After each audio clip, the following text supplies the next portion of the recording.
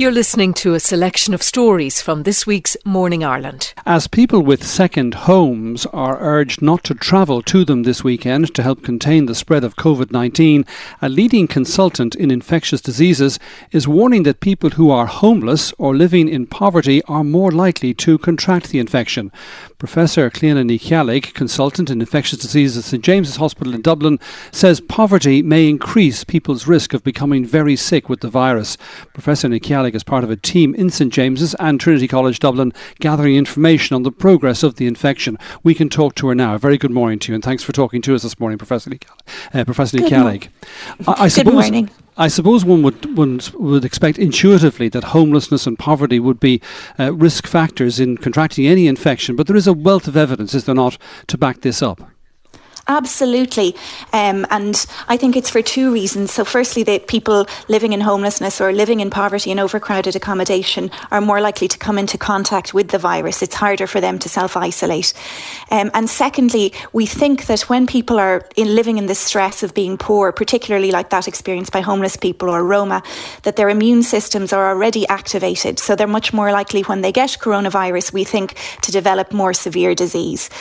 There's been phenomenal work in protecting the homeless people in Dublin, and I think we haven't seen the outbreak of coronavirus in the homeless community that we expected. People have been cocooned, they've been protected. It's just amazing. But we're very concerned about the Roma community, in which there are a lot of people living in very close quarters. And for those who do contract the disease, their risk of becoming seriously ill is that much greater, is that right?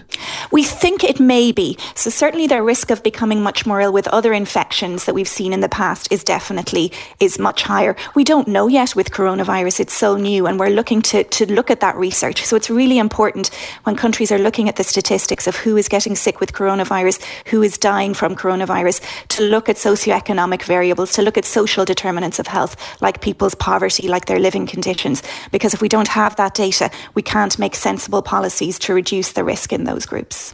Another pattern that's become, I think, fairly clear, and it's around the world in practically most countries where the infection has got a hold, is that men are dying at twice the rate of women. Now, do we understand why that's the case? No, we have some hints. So the immune system, people who become sick with coronavirus, it's really almost that their immune system has gone into overdrive rather than a difference in the virus per se between people who get very sick and don't. And we know that men's immune system actually works quite differently to women's. So we know that women respond better to the flu vaccine, for example. Women's cells are better at controlling viral infection. And we think that may be part of the reason why men are getting sicker. And again, lots of research starting already in Trinity and in Ireland to look at this important question. So it's not necessarily then down to lifestyle, which is often given as an explanation. Perhaps men, taking less care of themselves, maybe more inclined to drink or smoke. That is certainly a possibility as well. But actually, even if you look in animal models, like in mice or rats where they can't drink or smoke, male mice and female mice respond differently to infection. So there's something about your biological sex that affects your responses to infection.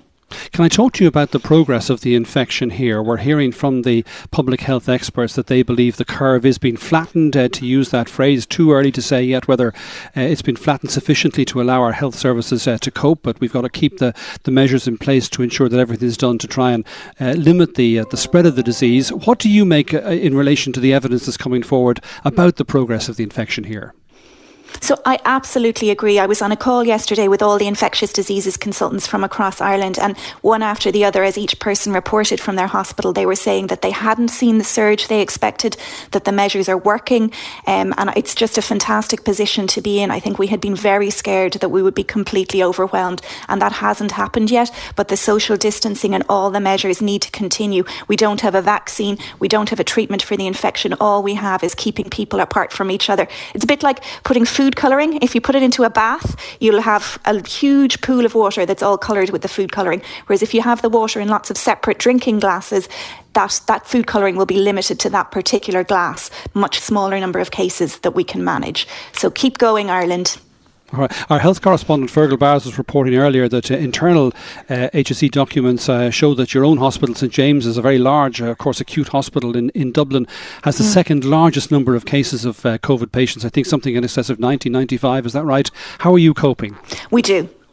So it's absolutely phenomenal. You couldn't have believed that it would happen, but the hospital has just changed how it works. The staff have changed how they work. We have a huge increase in the number of ICU beds if we need them, and we're able to cope. It's just phenomenal. Well, we wish you and all your colleagues every success in the days and weeks ahead, and appreciate you taking time to talk to us this morning. Professor Cliona Ní Cheallaigh from St James's Hospital. 210 people here have now died from COVID-19 related illnesses. 5,709 people have been confirmed with the virus. The most up-to-date figures we have for people in intensive care around the country is from just 2 days ago. Then it was 174. St James's Hospital in Dublin has the highest number, followed by Beaumont, Tallaght, St Vincent's, The Mater and Conley. On Monday, according to internal data seen by RTE, The Mater had 12 patients in critical care beds, with 7 of them on ventilators. They had 87 confirmed COVID-19 patients overall in their hospital. Well, we can talk now to Dr. Coleman O'Loughlin, who is Director of Critical Care Medicine at The Mater. Dr. O'Loughlin, we're very grateful for your time this morning. Thank you for joining us. You've been in ICU all morning so far. What can you tell us about the picture? How many are being treated, and what you can tell us about how they are? Yeah, good morning. Yes, it's very busy in the intensive care, as you can imagine. As the figures will attest, the number of cases in the east of Ireland is predominantly higher, and in the Dublin area is reflected in that number as well. So that the ICUs in Dublin have been very busy. We're a month into it. Our first case came in the 8th of March. We're now 8th of April. We've been very busy. As I say, most of our patients in the intensive care are there because of COVID-related lung disease. A lot of them have received ventilation. And of course, we have non-COVID related disease that we have to care for as well, and we can't forget about those either. So between the mix of the two, we are full in the intensive care unit, and we have had to breach out into our kind of a surge capacity 2, which is our high dependency unit, and we have patients ventilated there also. So it's quite busy. I suppose it's also important to say that because we're a month into it, we're also seeing that patients have had responded to the treatment that's been offered them and the therapy that's been given, and they have some of them have done very well and have been discharged back to the wards, and that's very reassuring for all of us, obviously reassuring for them and their families as well. But so it's busy, and it's continuing to be busy. We're already this morning getting referrals from the ward for patients who are starting to deteriorate on ward level care as well. And when you say your ICU is full, how many beds is that? We have 18 beds in our standard ICU. We've been running at 17 or 18 beds for many years now. And between the mix of, as I said, COVID disease, which is the predominant patient cohort at the moment, and non-COVID, we're full at 18 beds in the ICU. We also have had to move some of our sicker patients out of ICU into the high dependency unit for ventilation as well. That happened just before the weekend. So it's full, and say we were lucky, I suppose, in this, if one can call it lucky, in this COVID crisis, that we had a lead-in time to allow us to kind of shut down the normal activity of the hospital and free up a lot of spare capacity that exists in the hospital. And with that lead-in time, that has allowed us, as I said, to build up plans for Surge 1, Surge 2, Surge 3, Surge 4, etc., so that we can enact those plans as the referrals come in at a higher rate. And in relation to the high dependency unit, and when it gets full, I mean, how many beds are in the high dependency unit? What happens then when you need to move people to critical care beds and you don't have them? That's going to be extraordinarily challenging for us. We're lucky. I mean, every hospital is slightly different in this, so I can only speak to the structures here in the Mater. The high dependency is another 18-bed unit right beside the intensive care, and the medical nursing staff are all the one governance structure. So it isn't considered too challenging, I suppose. That's all in context, I suppose. But to move patients into the high dependency unit and start administering intensive care therapies there, we can in theory move up to an extra 18 beds by filling the high dependency unit if it comes to that, with COVID patients and non-COVID patients as they come as well. And beyond that, we have plans to move into other wards. We have ventilators set up on other wards. But I suppose the biggest challenge at that stage will be the staffing problem. To run an intensive care bed requires a huge amount of medical staff and in particular nursing staff to run it safely. We have a standard of care which is 1-to-1 nursing, so every patient has a dedicated nurse 24 hours a day to run our normal standards of care for intensive care in Ireland. So that would be threatened, that could be diluted if we stretch beyond the numbers we're comfortable. So that's a bit of an unknown yet, but we have plans for that, and I suppose that's all we can do is going to do our best as things stand. And you said there that some people have recovered, some people have been discharged. That's terrific. Are you noticing another pattern, though, of patients in ICU? Do many deteriorate quickly? Yes, it is a unique disease. We've obviously not seen a pandemic like this before, but initially people were using comparisons with the flu. I think it's fair to say that it's a very different disease process to influenza and what we would normally see in wintertime. Influenza outbreaks occur every single year in every country, I suppose. So these patients are very sick. That's the first thing to say. This is a devastating lung injury, the ones that require admission in intensive care. Some are lucky enough that they have the physiological reserve, I suppose, the strength to fight this off with their own immune system, and they get the assistance of interventions from intensive care. Unfortunately, others aren't so lucky, and the process that undermines the pneumonia continues to worsen while they're in intensive care. And I suppose it goes back to one of the earlier problems as we talked about a lot of this disease. There is no definitive treatment for this. There's no antiviral agent that's been proven to work. There's no other agents that we can give them, as opposed to a bacterial pneumonia. We give them antibiotics, and that helps with for the patient to improve. We don't have anything like that. So all we're doing is giving support, and we're doing organ support, if you like. So we're supporting lungs, we're supporting kidneys, etc. And we're giving the patient a chance to recover. And we're trying to minimise complications along that route as well. But if they recover, then that's fantastic, and it really makes everyone feel great about the interventions that we're using. But it's certainly a fact that some of the patients are not recovering and some have passed away in intensive care. We don't have treatment, so it's very hard for us to do any more than support them as best we can. And Dr. O'Loughlin, for those who don't make it and who won't make it, what is the protocol for their families? Can they come in and be with them when they're dying? Yeah, and again, this again highlights one of the really difficult parts of this disease is that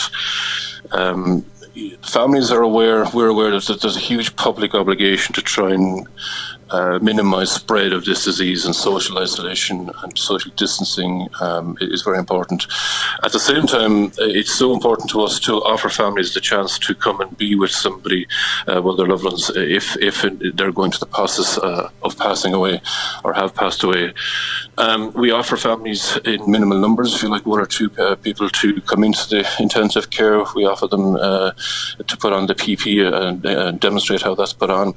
A lot of the families have been reluctant to do that, which is very, very difficult for them. They're aware that there's a public health issue behind all this, but we've tried to comfort them as much as possible and reassure them that if they come in. We've had family members have come into the room, and we've had families where that hasn't happened because the family were not prepared to do that. But it's extraordinarily difficult. We've never seen anything like this before. We have a very well established end-of-life care pathway in the hospital in the intensive care, and a lot of that has gone out the window because of this disease. So we're doing our level best to help families. We're trying to understand the difficulties that they're in.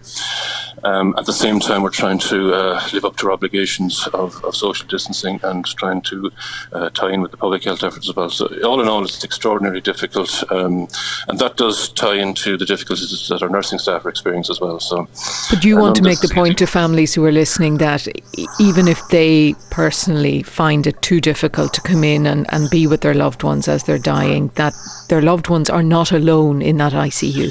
It as best we can. Yes, we will do everything we can to help them, to be with them in this very difficult time. Again, as I say, there's huge challenges around this, and there's a lot of fear in the community, and there's a lot of fear, I suppose, in the intensive care world, the nursing staff, the medical staff, about this disease. We're seeing a lot of our own staff getting sick, and that's been reflected throughout the world. So it's extraordinarily difficult. But yes, our job is to look after patients and by extension look after their families. Okay. And we'll do everything we can to help them in this time. Well, thank you very much indeed. On behalf of them all, I'm sure our gratitude to you, and take care, you and your staff. Thank you very much indeed. Dr. Coleman O'Loughlin, Director of Critical Care Medicine at the Mater Hospital in Dublin.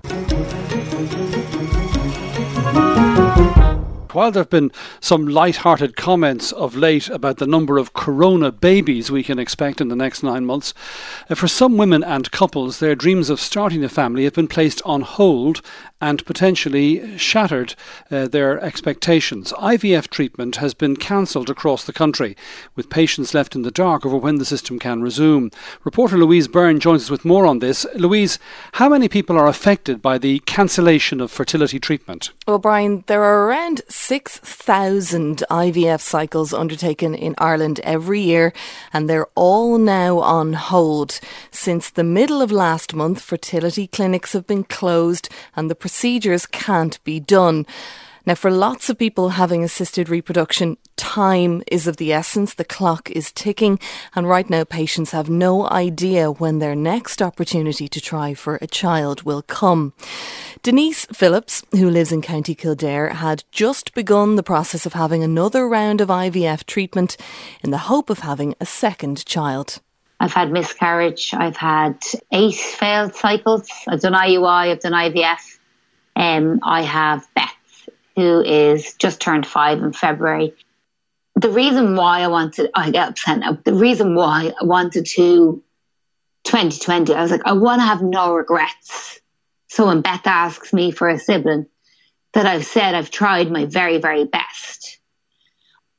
Going in to start my scans and get my medication and my outline, and off we go to start our journey. And then I got a phone call about 4 days later saying that all IVF cycles were postponed or cancelled. It was a big shock, because you mentally build yourself up for this so much that when somebody tells you that you can't go ahead with your transfer, it's just devastating. It's beyond devastating. It's very hard because you literally would walk on fire to have this baby. What happens if this virus is around for a long time and we can't go into the clinics, or, they haven't got the facilities maybe to test us? It's going to probably take a long time. So, Brian, that uncertainty is adding to the worry of people waiting for fertility treatment. And when I looked for contributors for this item, I got loads of emails and social media messages, but mostly from people reluctant to speak publicly. It's a really sensitive issue. There is frustration, there is anger. You'll hear it repeatedly asked, why are off licences considered essential, but fertility treatment isn't? So what then, Louise, are the clinics saying about the cancellation of treatment? Well, the reason IVF was stopped initially was a European decision to discourage assisted reproduction because we don't know the full effect of COVID-19 on early pregnancy. That really annoyed some women who felt their choice was being taken away. But at this point, it's the strict social distancing that's the significant issue. Dr. John Kennedy is the medical director of the Sims IVF clinic in Dublin and in Cork. It's impossible to practice social distancing and do a cycle of IVF. It's just, it can't be done. You can take all the precautions you like in the world with regard to PPE, and I have some issues with that. One, it's by no means perfect. And two, if you have a good stockpile of good direct PPE, that should probably be in the hands of the general hospitals at this point. I think their need is far greater than ours. I think what it comes down to is that definition of, are we an essential medical service or not? Now, I could certainly make a coherent argument that we are. But if we continue trading and we stay open, either a patient or a staff member is going to become sick. And that risk benefit for me seems off. We generally would have transfers booked 4 to 6 weeks in advance. So we had full transfer lists for the month of April. That's 4 or 5 transfers a day, 5 days a week. And we're having to cancel all of them on a rolling basis. So the numbers are mounting up all the time. So with that backlog now growing, and remember 6,000 IVF cycles each year in Ireland, the question everyone is asking is, when can treatment resume? That's very, very difficult. I do know some of the clinics in Europe have put out a statement they're planning to open up in June. And that's great. More power to them for saying that. I don't know how they can make that statement. They don't have any better idea than I do of what's going to happen next week or in 2 weeks' time. If somebody put a gun to my head, and I absolutely cannot be held to this, my gut is telling me nothing good is going to happen in April. It's unlikely that something will happen in May, but certainly after that, I think if all the clinics are still closed and all non-essential services are still closed, really everything's going to start to struggle an awful lot. It's in everybody's interest that as soon as the clinics can reopen, that it's safe and reasonable to do so, they will do so. And we're already putting provisional plans in place to step up things in terms of service, in terms of timings, to try to get the backlog of people through as quickly as is possible. It sucks. It's awful being stuck in a weird situation where you don't know what's going to happen. But as soon as we can get started up again, we will get started up again. Now, Dr. Kennedy says that once we get into June, clinics may look at, in effect, living with some element of risk, and clinics are considering more stringent protocols to facilitate reopening, but that is not on the immediate horizon. I suppose, Louise, some people listening to this may say that notwithstanding the stress that these couples are under, there are more acute issues right now. Yeah, I put that to Denise Phillips, who we heard before Dr. Kennedy there. Her IVF was cancelled a few weeks ago, and this was her response. Just because there's a bigger picture and somebody worse off than you doesn't mean that I can't feel sad and upset. Now, obviously the government have to do things that are right, but it's horrible for somebody to take your chance of all that's already been taken off you, and now something else has been taken off you. It's hard, like. Denise Phillips, ending that report by Louise Byrne. Astronomers are promising us a treat in the night sky tonight, a pink supermoon, the first full moon of spring, coinciding with the moment when in the lunar cycle when the moon is closest to Earth. And the good news is that even if it's a bit cloudy tonight, there's still a good chance of seeing the spectacle, as it'll last the entire night. Francis McCarthy is Education and Research Officer at Black Rock Observatory in Cork and can tell us more. A very good morning to you, Francis. Good morning to you, Brian. So tell us about this pink supermoon. What are we going to see? Okay, so first off, the name pink is not what we're looking for in colour. The names that we have for the full moons have very much come to us from North American culture, and the old farmers' almanacs would assign a name of what was ever happening in the world at the time. So if you're in North America right now, there's a beautiful flower that blooms at this time of year, and it's a pink colour. So the pink moon is the colour of the ground. What we're going to be looking for is a full moon. It'll be full in the very middle of the night. So the moon that we look for to be rising at sort of about 7:30-ish. Okay, so opposite the sunset, so figure out where the sun's going down. Right now I'm looking out east. I can see a beautiful sunrise just coming up over Cork Harbour, and I'm going to be looking east tonight for moonrise.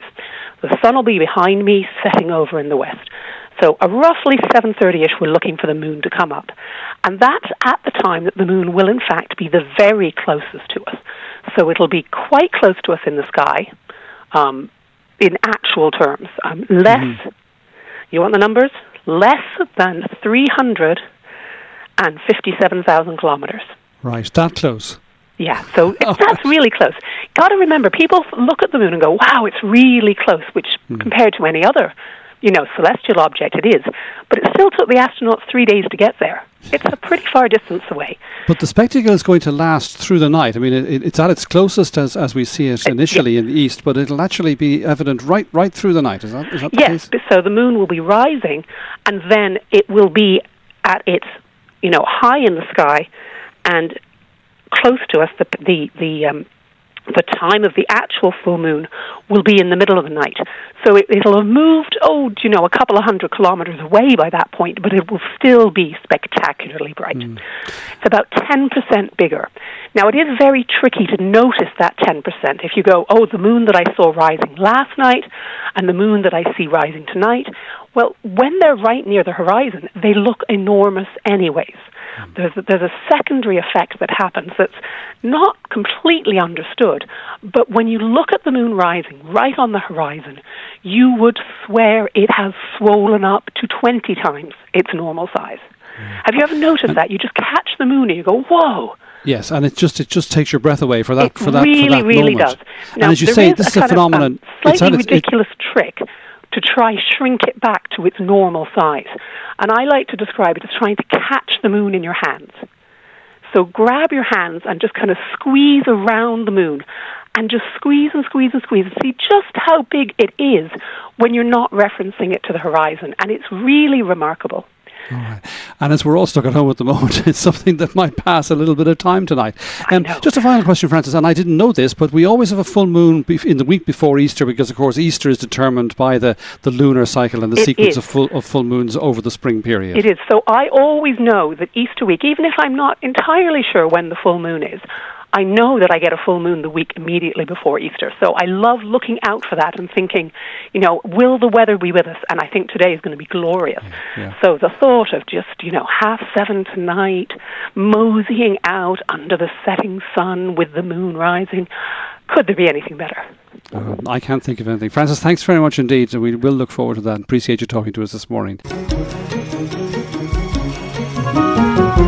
The British Prime Minister Boris Johnson has spent a second night in intensive care as he continues to receive treatment for the coronavirus. A Downing Street spokesman described his condition as stable. At least 6,159 people have died from COVID-19 in the UK, although it's believed the true figure could be considerably higher. We can go to London now and our correspondent Sean Whelan. Sean, what's known about Boris Johnson's condition this morning? We haven't had any formal updates from Downing Street. The last bulletin was about 7 o'clock last night, where he was said to be in a stable condition in the intensive care unit, not on a ventilator, not requiring any pumped oxygen, just on what they call a normal oxygen supply. So that is the latest information that we have on him, and I guess no news is good news in that sense. In his absence, Dominic Raab, as we were discussing yesterday, is nominally in charge, but is the real picture slightly more complicated? Well, it's more complicated in that there isn't a clear, the established chain of command. I mean, some people will say, yes, there is, and they've set out in great detail a chain of command based on precedent in office of people. So as First Secretary of State, which is one of the many titles that Dominic Raab holds, as Foreign Secretary, it would fall to him to take command, and if he goes down in the line of duty, along comes the Chancellor of the Exchequer, who happens to be Rishi Sunak. After him, Priti Patel as Home Secretary. After him, Michael Gove, who is currently in self-isolation because his teenage daughter had shown some symptoms but is apparently feeling much better now. So that is the chain of command. Brandon Lewis, the Northern Ireland Secretary, will be 16th in command ahead of the Scottish and Welsh Secretaries. But I think we can safely say, if we're starting to look that far down the cabinet ranks, there's a major, major crisis at the heart of the British government, and something extraordinary will be happening. There's been some ideas floated about national unity governments. Would you be taking in opposition parties, etc., etc.? I think if we're getting to that stage, it will be very, very serious crisis time. But in terms of the day-to-day business, in the short term, it should be fine. Mr. Raab has said they've been given pretty clear marching instructions by Boris Johnson. Cabinet ministers know what their mission is, and it's about delivering on that. And that's certainly true in the short term, but the longer it goes on, the more questions arise about the authority that the government would have to make some of the big decisions that are going to have to be made or coming down the tracks, or which may be forced upon them by events. There was further debate yesterday, Sean, about the accuracy or otherwise of the official COVID-19 death rate. There are two sets of figures and they're quite different. They are quite different, and I think, when the old question mark about cock-up or conspiracy comes in, I don't think there's a conspiracy here. I've always thought based on the fact that on Monday mornings we seem to be, over the past 3 weeks, getting a dip in the number of deaths and then a surge on the Tuesdays, that there's a kind of a weekend effect going on, that there's something to do with the bureaucracy and the processing of death certificates and the compilation of data. And that does appear to be borne out by work by the Office for National Statistics, the British equivalent of the Central Statistics Office. They have been spending a lot of time digging in. I mean, they compile all the deaths data for the UK anyway, but they've been doing what careful statisticians do and taking their time and working through the numbers. Basically, what they've been finding is that there's a lag of several days between somebody dying and the paperwork being filled in and then the paperwork actually being compiled. So what you're getting is, in the daily numbers that are being published by the government every afternoon, you're getting a snapshot of what they know at that time, but it's not the full picture. And the National Statistics Office are able to wait for about a week to 10 days, get the full amount of data, all the death certificates, and then backfit them to the actual day of death. What they're finding there, as you said, is that there is a much bigger number. They're out by about 22% every day. In one instance, they were out by 78% variance between what was being reported in the kind of 700 figure and about 1,600 or so as being the cumulative death toll by the end of 27th of March. So you're looking at that date, the COVID-19 deaths were about 4.8, almost 5% of the total UK deaths occurring that week had some element of COVID-19 attached to them. The previous week, the March 20th figures, that was 1% of the death rate. So you can see a very sharp spike in the trend in the number of deaths being caused by COVID-19, and compared to the average, they have a 5-year average figure. We are now into the measurement of excess deaths. That's a higher death rate than the average that you would be expecting, and it's caused by COVID-19. Sobering stuff. Sean, thank you very much, as always, for joining us on the programme. Our London correspondent, Sean Whelan, there. The COVID-19 crisis may be dominating the headlines, but it's not the only long-running saga affecting Ireland. 62 days after the general election, the country is still waiting for a new government to be formed. A potential big step forward in solving the problem is likely later today, when Fine Gael and Fianna Fáil are expected to finalise their government formation framework document. But with Labour's new leader Alan Kelly seemingly ruling the party out of government on Tuesday's Morning Ireland, the Social Democrats saying they will not do a deal, and the Greens divided, who's left to fill the void? 3 independent groups, totalling 18 independent TDs, remain firmly in play and could make the difference in ensuring a workable government. But, as Fiachra O'Kearney reports, while all are open to begin talks, their support may be more difficult to secure than it seems.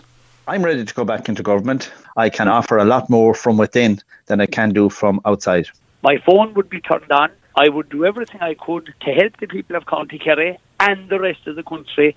Of course I am interested in going to government, and we need a forward-thinking government now. There is a responsibility on every TD to try and assist with the formation of a government.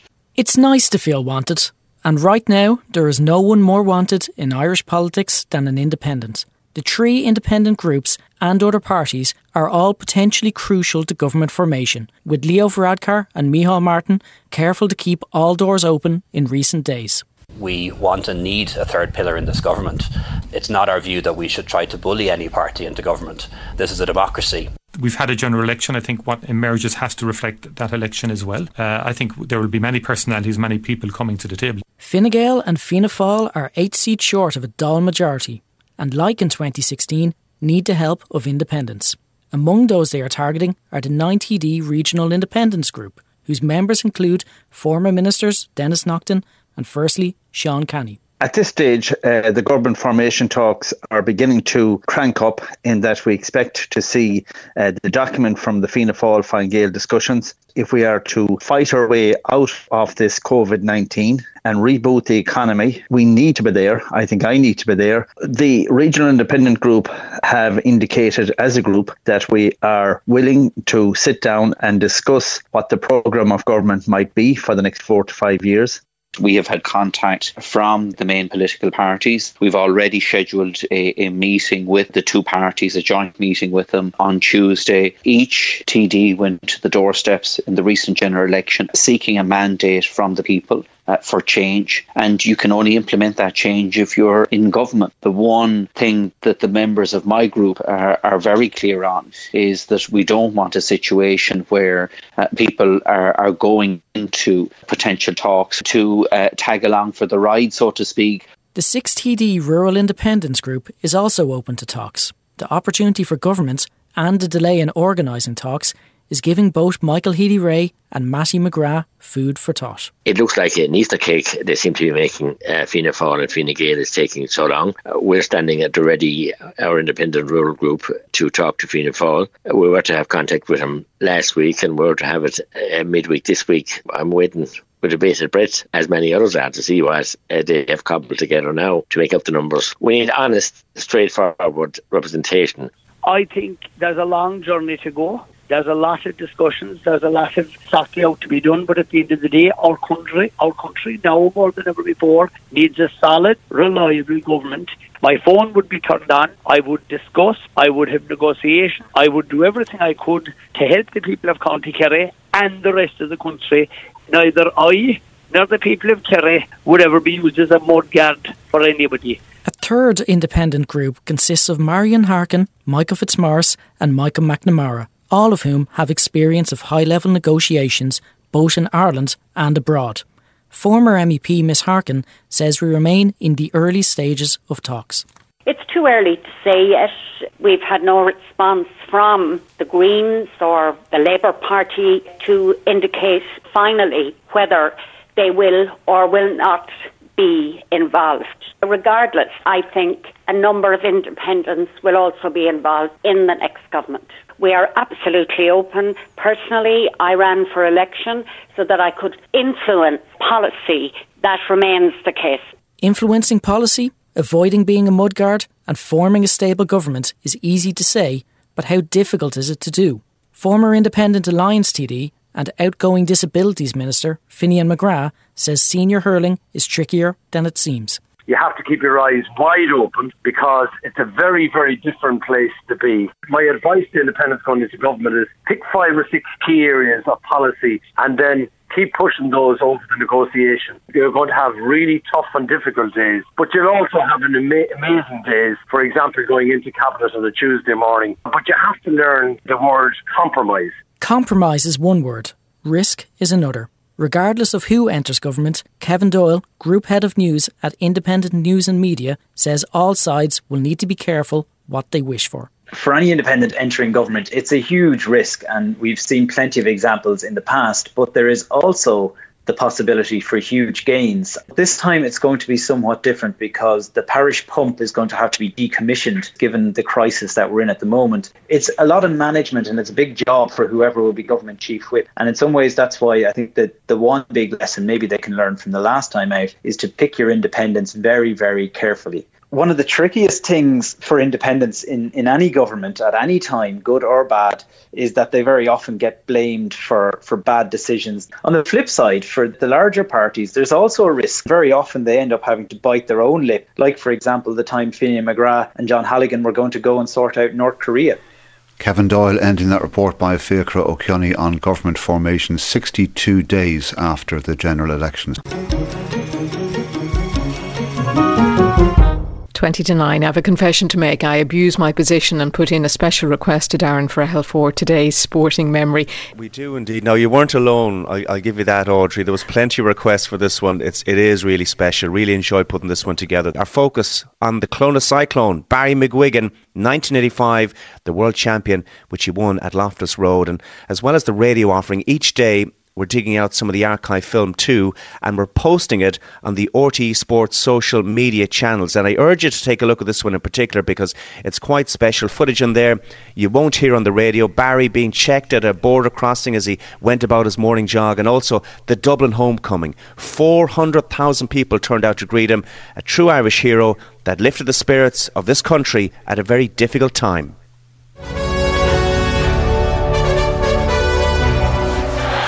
Referee looking very closely to Tully in real trouble.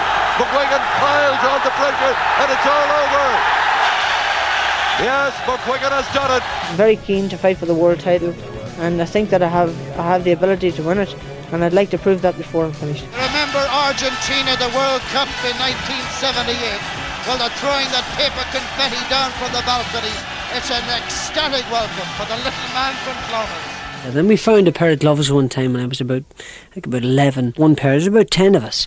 So we all took one glove each, and started having this boxing competition. And I was surprised that I was able to batter most of them, and they were all older than me, and I thought, I could be good at this.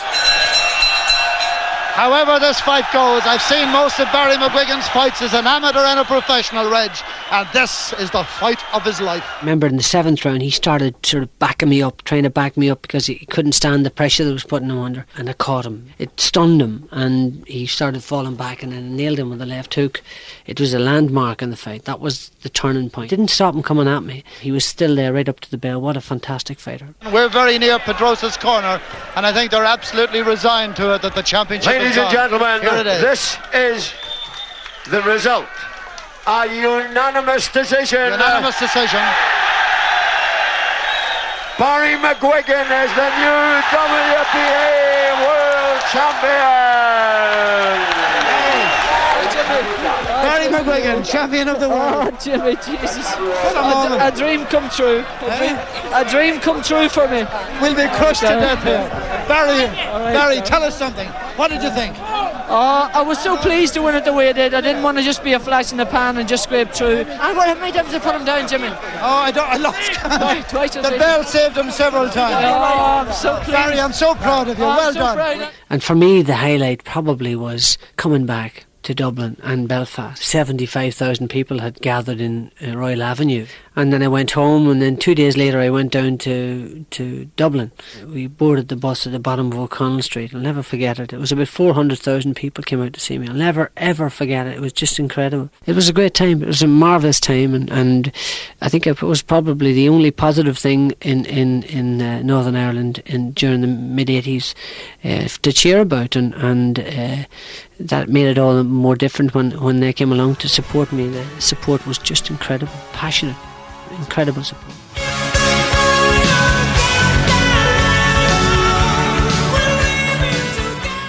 Wasn't that brilliant? What times they were. Barry McGuigan, our hero this morning. Keep those ideas coming into us. sportingmoments@rte.ie is the email. Been reporting this morning, clusters of COVID-19 in nursing homes here have more than doubled since the weekend. Latest figures from the Chief Medical Officer last evening revealed there are now 137 clusters of the infection in nursing homes and other residential facilities, with 74 of those in the east of the country. All this makes it an extremely anxious time for families who have loved ones in a residential nursing home. They can no longer visit their family members, and in light of those growing numbers, some are increasingly concerned about the vulnerability of their relatives and whether they're being adequately protected. We're joined by our reporter Aoife Hegarty, who's been talking to a number of families who find themselves in this situation. Aoife, what have these families been saying to you? Well, Brian, yesterday morning Minister for Health Simon Harris spoke on this programme about those concerns relating to nursing homes. He made it very clear that everyone should be treated equally, and should a nursing home resident contract the coronavirus, they are as entitled to hospital treatment as anyone else. He said there would be no discrimination and that the pathways are the same for all. But following that interview, we spoke with several families who were adamant that has not been their experience. They include one woman whose mother is resident in a nursing home in the west of the country.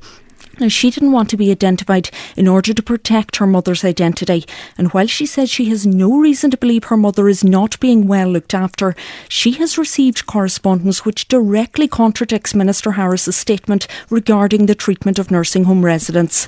She says when she questioned the facility in which her mother lives in recent days as to what will happen if or when a resident contracts a virus, she was told in writing that they would be cared for in the nursing home, and I quote, "There will be no transfer to hospital."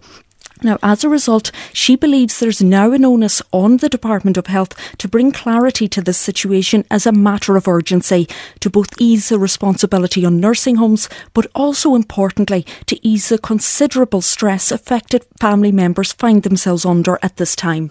I think it would be helpful if nursing homes were to be informed by the Minister or his department that there isn't a blanket veto on patients or residents of nursing homes being admitted to hospital, that if required they can be admitted to hospital. Just to know that everybody, there's no discrimination, and people can go to hospital if they need to go to hospital. We should give everybody a chance to get better if they possibly can, or as I say, simply to make sure that people are in the adequate environment where they can get the best alleviation from any distressing physical symptoms that they could have. It's very worrying. It's hard to think about it. One woman's concerns about her mother. Aoife, you also spoke to another family with similar concerns. Yeah, in this second case I spoke with a man whose father is also resident in a nursing home. Now, he too didn't wish to be identified to protect his father, but he says he was taken aback when he heard the Minister yesterday, adding that the reality on the ground in his family's circumstances paint a very different picture of the nursing home sector as it struggles to deal with the evolving coronavirus situation. Now, in this case, the nursing home in which his father lives has already had at least one COVID case, and he feels the facility is already under severe strain and pressure as it tries to cope. Now, that's a stark reality, he says, coming at a time when he can't even visit his dad, and knowing that the COVID situation here has yet to really peak.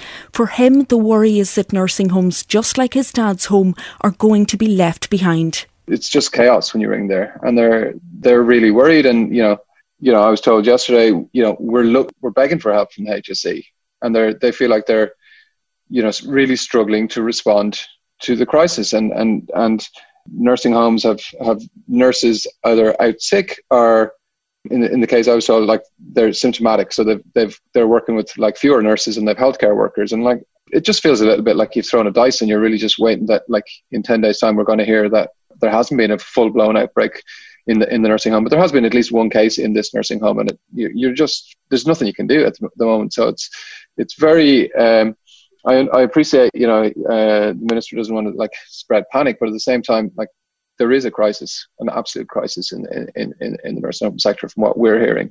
You feel very helpless. You're just you're ringing every day and hoping that you're not going to hear bad news about your parents.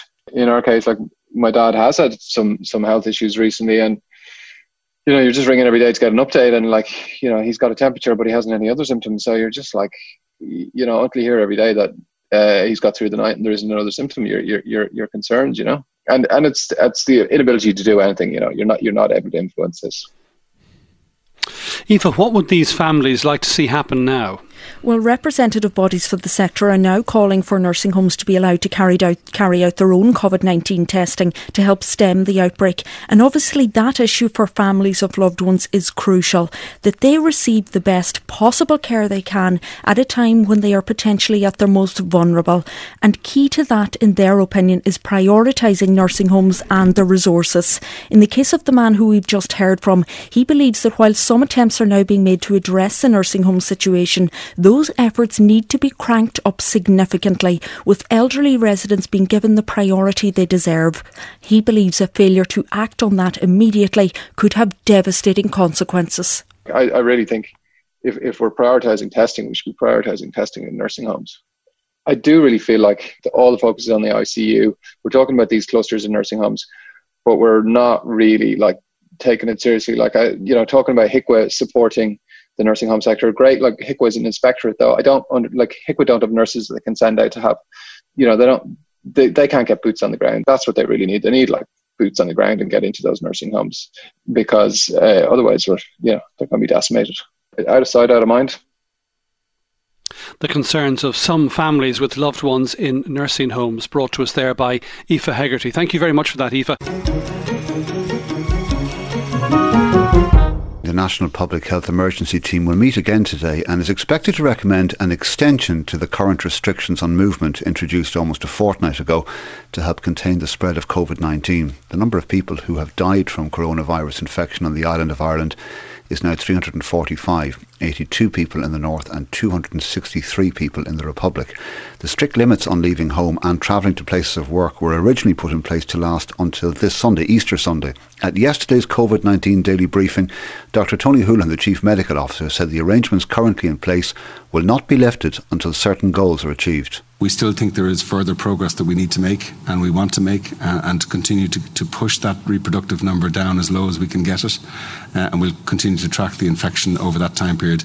And in parallel with that, we will look at all the other aspects of our readiness, which includes a significant step up from where we are at the moment in relation to the full capacity around our public health management of this, which is around the case identification, the testing, the recommendation for testing, the swabbing, the testing of those swabs, the contact tracing that results, the follow-up of those contacts, which may involve testing of those at a point in time, and also the information systems to support our management of all of that. And all of that is happening with the greatest, if you like, of priority to try and ensure that we're in a position to, when the time is right and not before, recommend a change in terms of the arrangements that are currently in place. That's Dr. Tony Holohan. Let's talk now with Killian de Gascon. He's chair of the Coronavirus Expert Advisory Group and Laboratory Director at the National Virus Reference Laboratory. Killian de Gascon, good morning again. Thank you for talking to us today. How long do you expect? Good morning, Gavin. Thanks for having me on. How long do you expect the current restrictions to last? So the challenge for us, Gavin, is trying to lift them at a time when we're in a position to monitor what's happening very closely from a virus perspective in the community. So as Dr. Holohan has said there, we have had a positive impact on flattening the curve. I know Professor Nolan spoke at the press briefing yesterday evening. So the percentage of new cases day on day has fallen from over 30% at the start of the epidemic to less than 10%. So that's a really positive step, but the problem is it still needs to be zero. The number of infections that are resulting from an infection, the reproductive number, the R0, has fallen from an average of between 4 and 5 to between 2 and 3. That's very positive, but that needs to be less than 1. So they're the type of, where we've made a lot of progress, but we need to do better before I think we can realistically lift those restrictions. However, we are conscious of the fact that the restrictions are very difficult for people and they are not sustainable in the long term. So what we would hope to do is be able to lift those within the next perhaps couple of weeks and then monitor the situation from the virus perspective and then perhaps increase the restrictions again if needs be, depending on the number of cases, depending on the number of people going into hospital, the number of people going into intensive care. Ultimately, what we have to try and do is control the impact on our health service. And if we get to a situation where, for example, we have 1,000 new cases per day, then that will overwhelm our intensive care system in a very short period of time. And I think while people will be finding the restrictions difficult, I think we just need to look at other countries like Italy, like the United States, like Spain.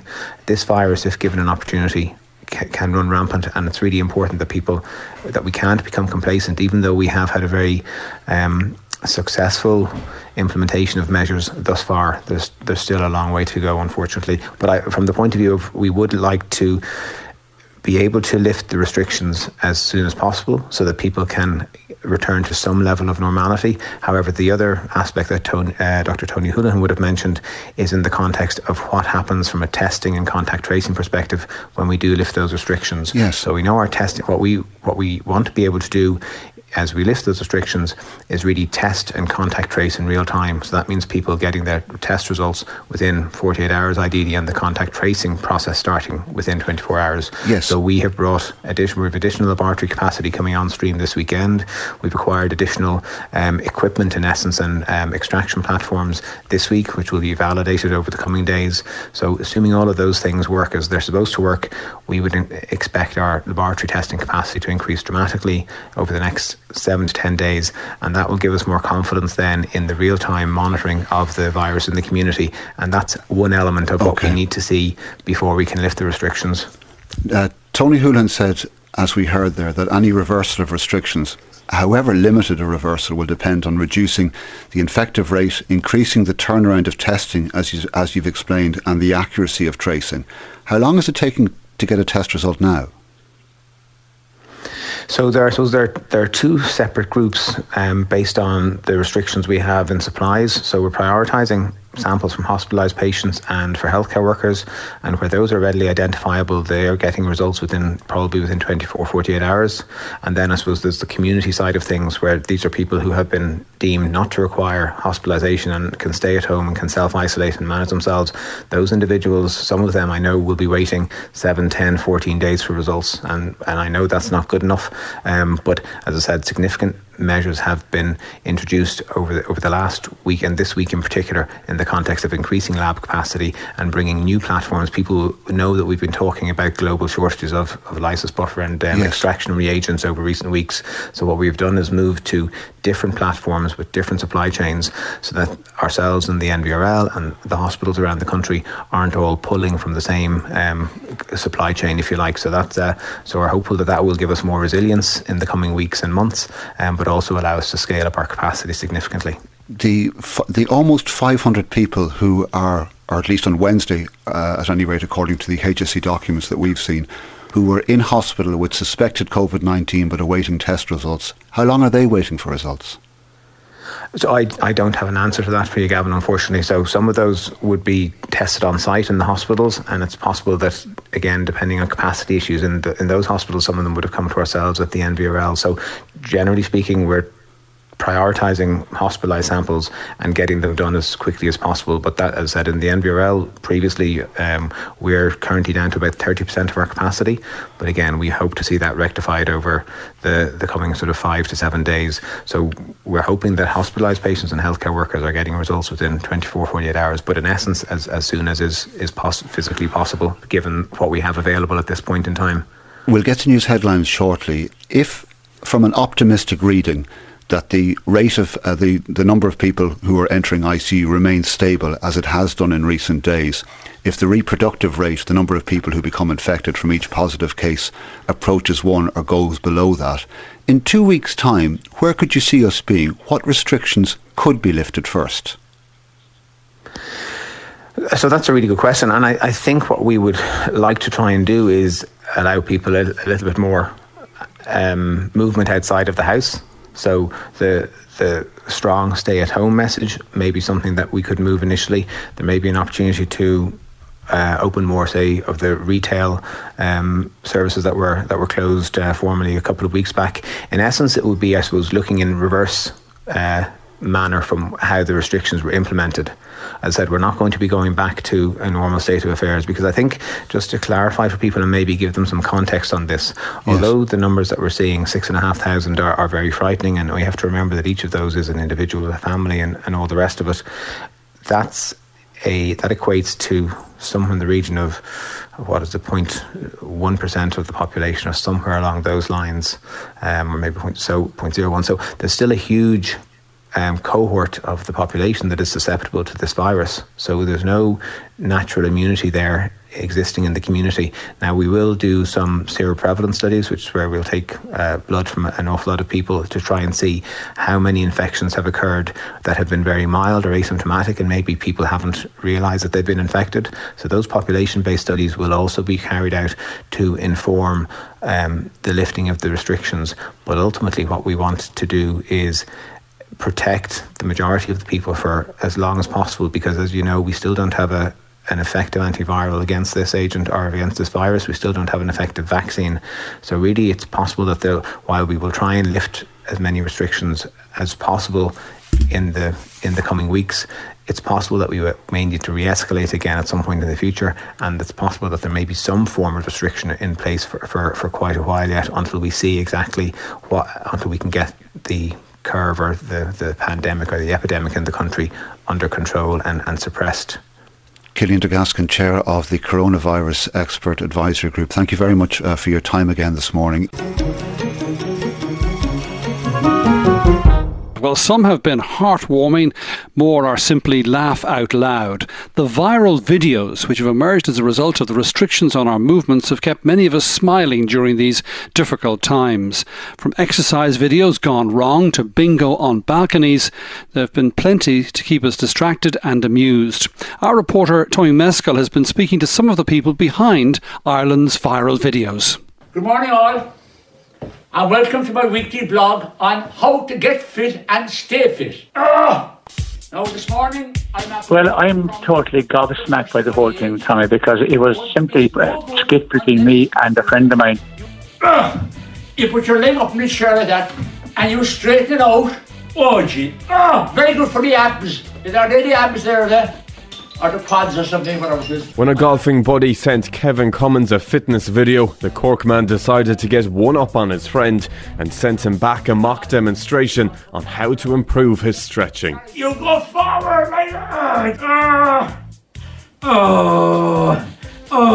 Like that, and you do that for about 10 minutes. I didn't mean it to go viral at all. I didn't mean it to go public at all, shall I say. I'm a former school teacher, you know. I shouldn't be carrying on like that. This was just something private between me and Peter. And I think Peter just more or less shafted me, I think. And if my mother heard that language that I was using, she'd be turning in her grave, Miss Forster woman. In Sligo, 12-year-old Katie Regan was left speechless after her parents organised a drive-by birthday. My mum and dad organised all my friends to drive past my house for my birthday with signs and stuff. Well, I was only expecting to have like a really small birthday that was quiet because my grandparents couldn't come. Thank you. And I didn't know that was going to happen. It made me happy. So. 59. There's been bingo on balconies. Can you have a check down there? Michael Larkin and his children's clever game has since gone global, with millions of views. George is going to go well done. Still doing it, haven't stopped doing it. Just this weekend we just gave a little break from the bingo and I've come up with the idea to do karaoke, balcony karaoke. Meanwhile, over at the Oliver Bond Street flats in Dublin, a group of women donned veils and black bags and put on their own sister act. Gail Cullen was behind the idea. I was just lying in bed and I set up a group chat on Facebook for the neighbours in their block, and I said to them, look, I was thinking of an idea, we do a sister act. Everyone either got white bags or white socks, and then we all came out to the balcony. I went down to the block, and then they all had the words of the song. So when I was singing to them, I was letting on to be Whoopi Goldberg and Sister Act. So I was singing and then they were kind of answering back. They were like doing a bit of a choir.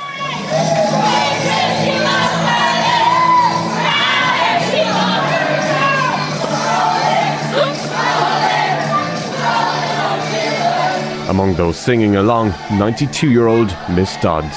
Oh, they all dressed up, they did. Well, I'm 92, going on 93, so we have a great community here in Oliver Bond. I wouldn't leave this place. I'm here since 1958, and I wouldn't leave this place at all. It's the best of neighbours. If viral videos didn't have us laughing out loud, they were tugging on heartstrings. Leaving Cert students from a choir in Trim in County Meath recorded a song for Ireland's healthcare workers. We were just discussing about how it's weird that aren't rehearsing, because we rehearse every week and we're not rehearsing, we're not singing or working on anything. Micheál Kerr is their music teacher. Very simply done. There was no big technical advancements used here. They used their phones and they sent those individual recordings then back over to me. And again, just on my laptop, I used a very basic program, Window Movie Maker, to just piece it all together. And we come up with the final production.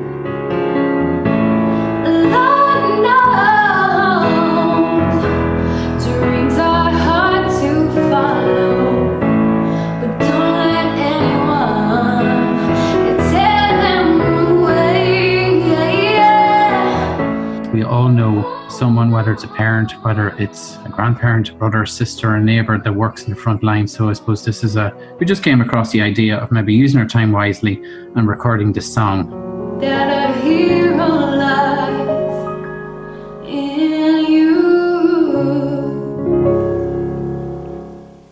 Lovely. Students from Scolwera in Trim ending that report.